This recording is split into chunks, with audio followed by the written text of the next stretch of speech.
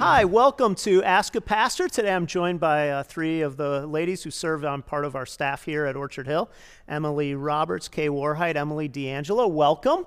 And today we're going to tackle an issue that is in some ways hard, in other ways it is something that's been going on for a long time, maybe is not as hard for some people. But we're going to talk about women's roles in the church specifically. And here's, some of you have asked this question, have asked the question about where does Orchard Hill stand on it, how or why is certain beliefs held. And so we're going to talk about the idea of complementary views. So complementarianism is the idea that men and women were created in the image of God, created equal in the image of God, but given different roles by gender. And we did a podcast that should be out last week that was on gender roles in marriage. And gender roles in marriage, gender roles in church tend to be similar because there's a movement among many today to say, let's flatten all gender distinctions. And this goes on certainly in the broader culture and in the church. And for some, this becomes an issue that goes to transgenderism, goes to homosexual orientation, and goes to any kind of gender role. And in a way, all of those are related to the same conversation, and that is, did God make men different and women different, or did God just create us biologically different, but there's no other distinction between men and women? And so the complementarian view says that God did create men and women with some distinction, and that those distinctions are evidenced in some ways in marriage and in some ways in the church. And so one of the passages that is most often cited is 1 Timothy 2, and certainly we can get into specific passages, and people will argue about different passages in different ways. But 1 Timothy 2 has the very clear statement about this. It says, this then is the gospel for which I am suffering. I'm in 2 Timothy 2. It would help if I'm in 1 Timothy 2. I was like, why does that not look right?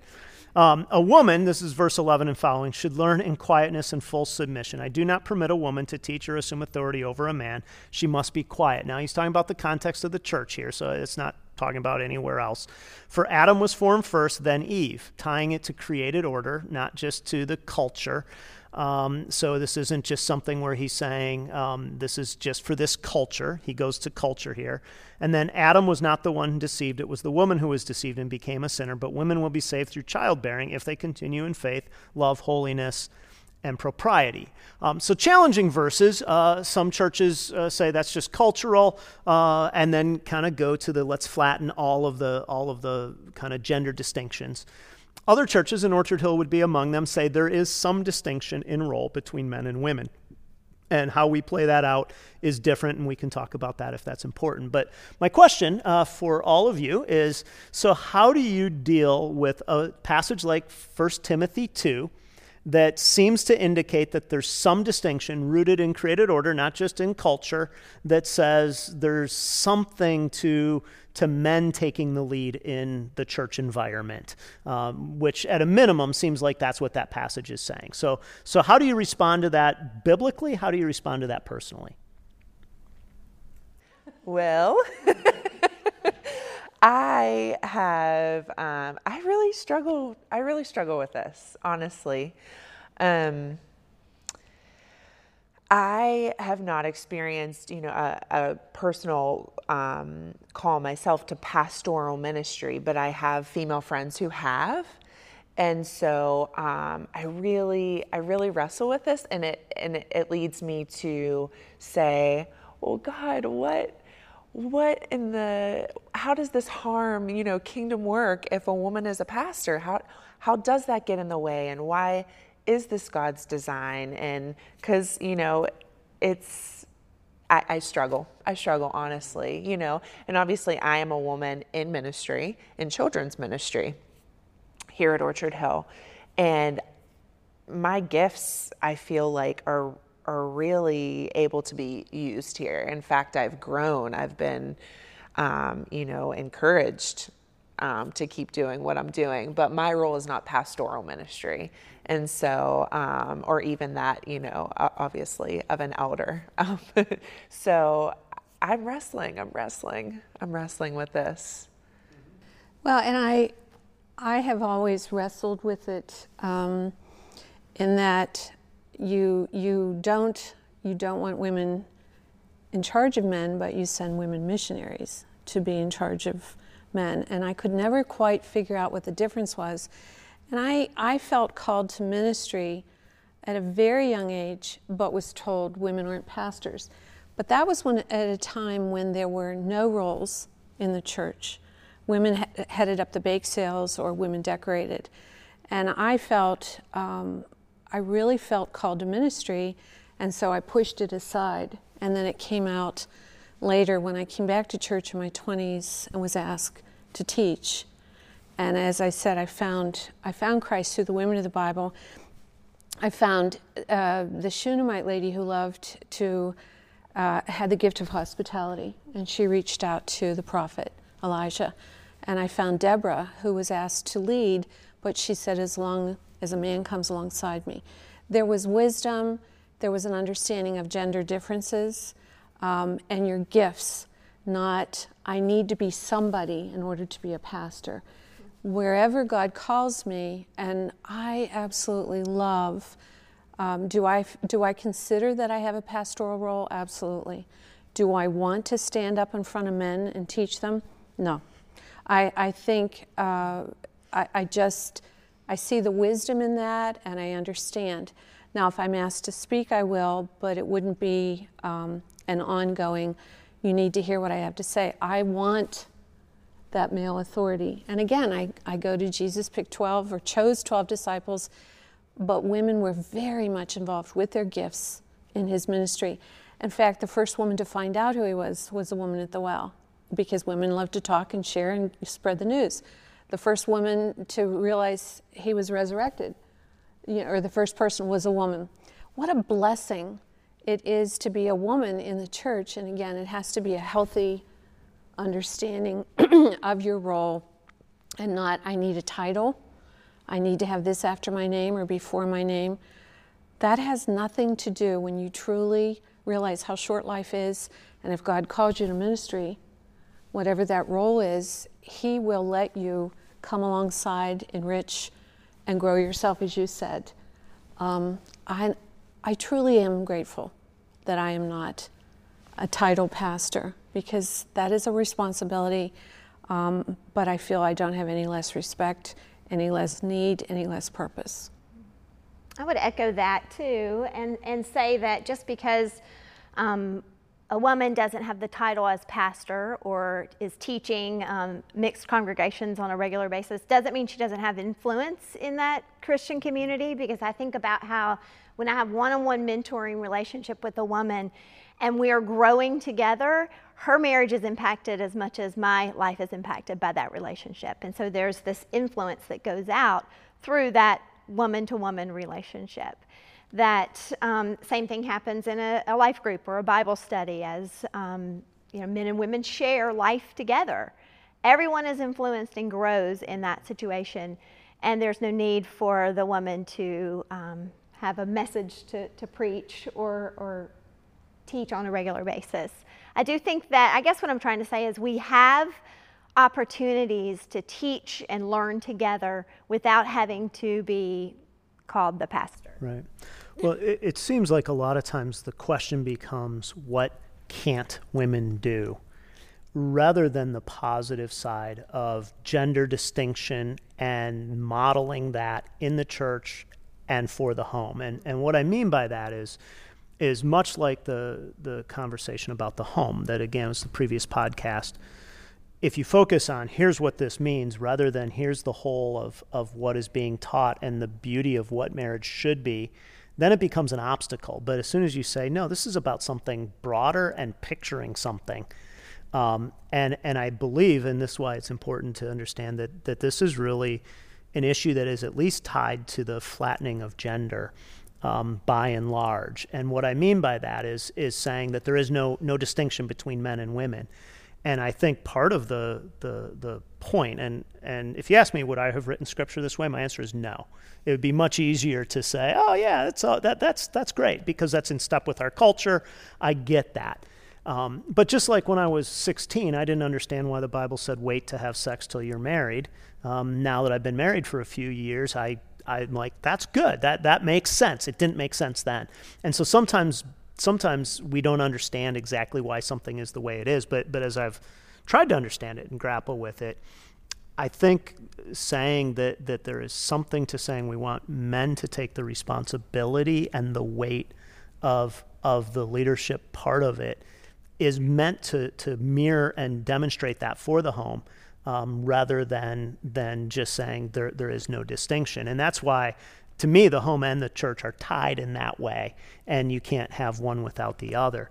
And if you read through Ephesians 5, it is clearly, there's some references there. Now, again, we're back to the home, but where the male responsibility seems to be in provision and protection and in spiritual leadership. Now, that doesn't mean that the woman wouldn't be a higher wage earner or shouldn't work or anything like that. I mean, I'd love if my wife was the higher wage earner. I mean, that'd be fine. And so, I mean, there's no, I don't think that's what that's about, but it's saying that there's an impulse to say there's something right in a young man or a man of any age saying, if I'm married or if I'm in a position of responsibility, I will not shrink from that. And I've said this half in jest, but everyone's a complementarian at some point. And what I mean by this, and you've probably heard me use this analogy, is if if I'm out walking with my wife and a big, horrible dog comes along to attack us, and I say, I'm out of here because I can run faster. It stinks for her. You don't have to be a biblical complementarian to say, that's poor. Like if you're a man, stand there and now hear that though. Even in saying, if you're a man, in our culture, they would say, oh, no. There should be nothing to that. It should be, maybe you're bigger and stronger physically, so you should do that, but that's the only reason. But so in the church context, the idea is even with elders of saying, even though we have men and women on our board, analogous to deacon, deaconesses, so we have male and females together, working together, making decisions. We do have male elders.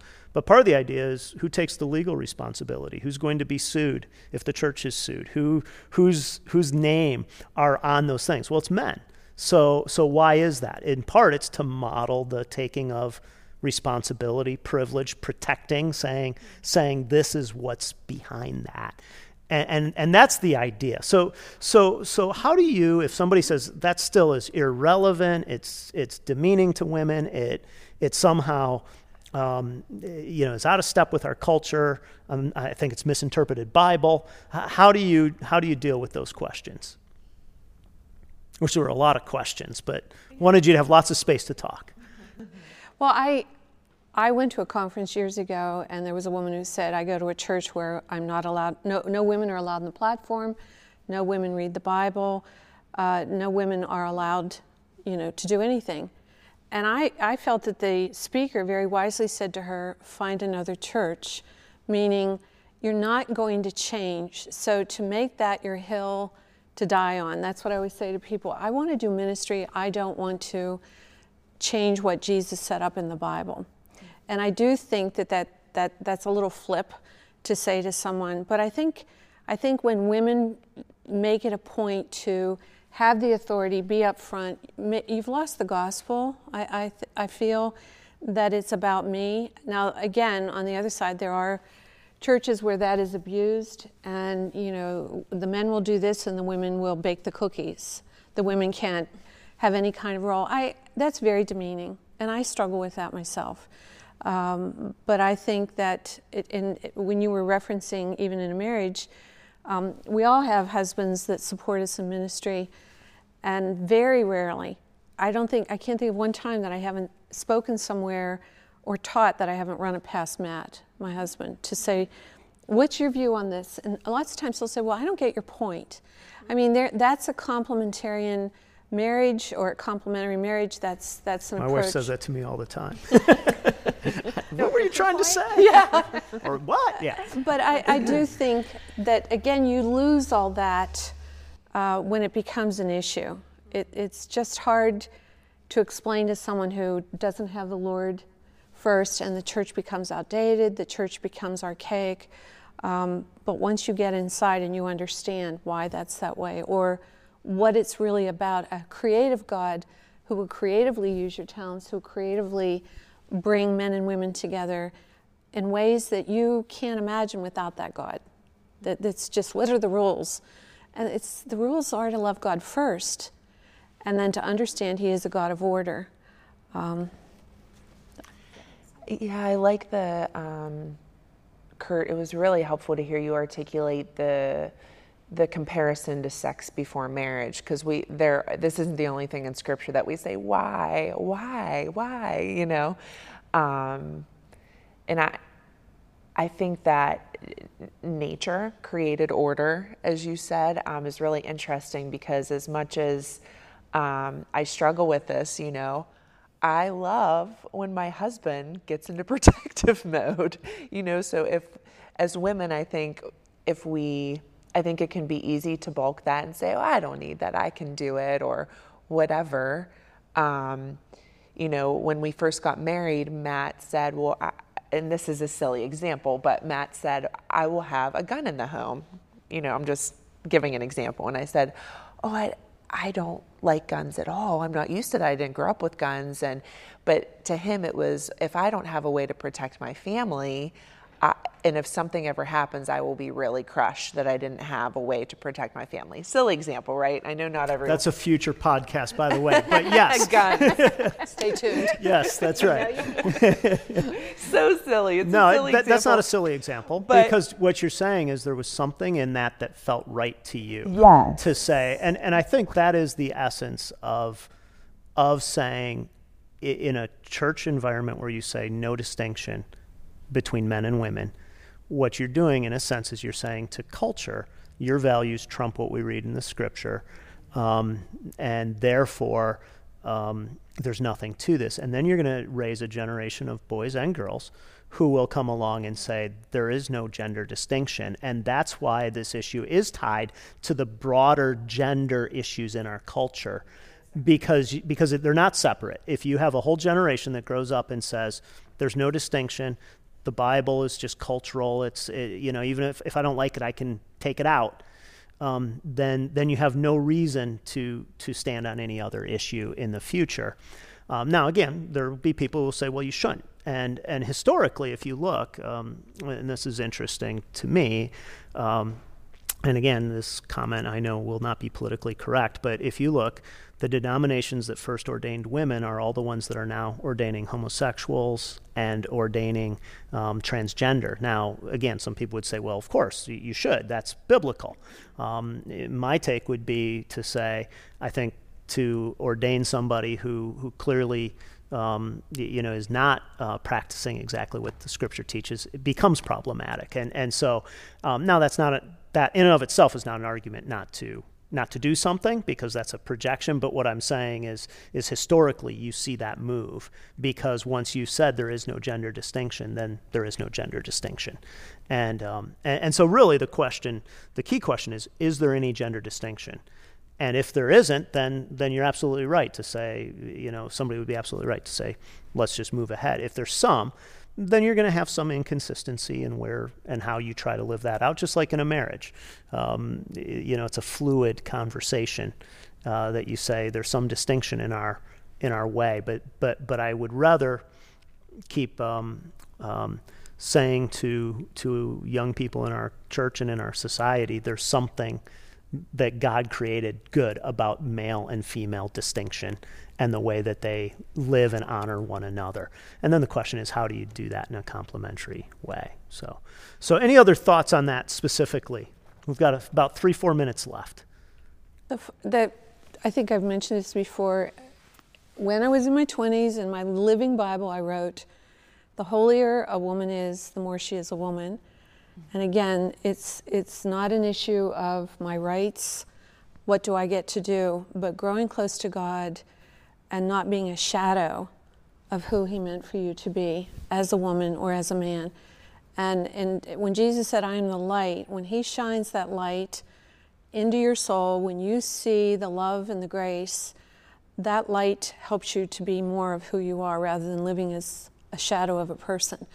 And I do think, as far as gender distinctions, I think that's why there are young men today that are confused, just in turmoil, because they're not allowed to be the men, like you said, to say, no, I put my foot down, you're not allowed to have a gun. Well, if that's what he needed, then that is, a woman wouldn't think, maybe not, to have a gun, because the protection is in a different way for a woman. But even to that point, submission does not mean if you were against the gun that you just say, okay. Well, that's true. Because if you're really against the gun, then you should have an ongoing conversation, right, and challenge and push. And why do you have that fear? Why are you against it? Right. What is your background? Not just this is what it is and that's the way it's going to be. And Matt did listen to me, by the way. Don't want to sound like I'm smearing his name. Not at all. He did listen, but it was a deep-seated need for him. That's one way that he feels like he can protect our home, which is interesting, but I'm still struggling with that one, but yeah. Well, and there are churches that take different positions, and sometimes it becomes enough of an issue for some people that they say this is a matter of conviction and a reason to change a church, and we certainly understand that and don't feel like that's a bad choice. If that's what somebody makes, we do our best to honor the text as best we understand it and say that's how we want to live. So in our church, we get kind of criticized from both sides. We get it from people who say, I can't believe that you have women who will sometimes teach in a mixed group. I can't believe that you have women on your board. I can't believe, all the women on the ministry team. And then we'll get it from other people who say, how could you have male elders? How could you? And I'm comfortable with that because I think the scripture is clear that there's some distinction, but it's clear that women and men were both engaged in ministry at a very high level in leadership. And so we want to be a church that practices both of those things. It says there's some distinction. We're not sure we have it perfectly figured out, but we want to somehow honor that, but we also want to have both genders fully present in ministry. And we're in a church where we can have this discussion. Yeah. It's not put down, it's not ignored, it's not stifled. We're free to have this discussion and then to grow in that understanding. And there are some issues in the church that you can say, well, we can all just have different positions and not take a functional position. This is one where there has to be a functional position because at the end of the day, you'll either have certain things or you won't. But again, I think it's unfortunate because it focuses our mind on the negative side of it rather than saying, what's positively being communicated here, or what's at stake. So well, thank you for taking the time to be here. Thank you for taking the time to make this part of your day. And you can send all your follow-up questions to Kay Warheit at Orchard Hill Church or ask a pastor at orchardhillchurch.com, and we'll be happy to address them on a coming episode. And well, actually, when I say that, we really are happy to address the actual questions around heart issues because we do want to address real things, not just put them to the side. So thanks. Have a great day. Thanks for listening.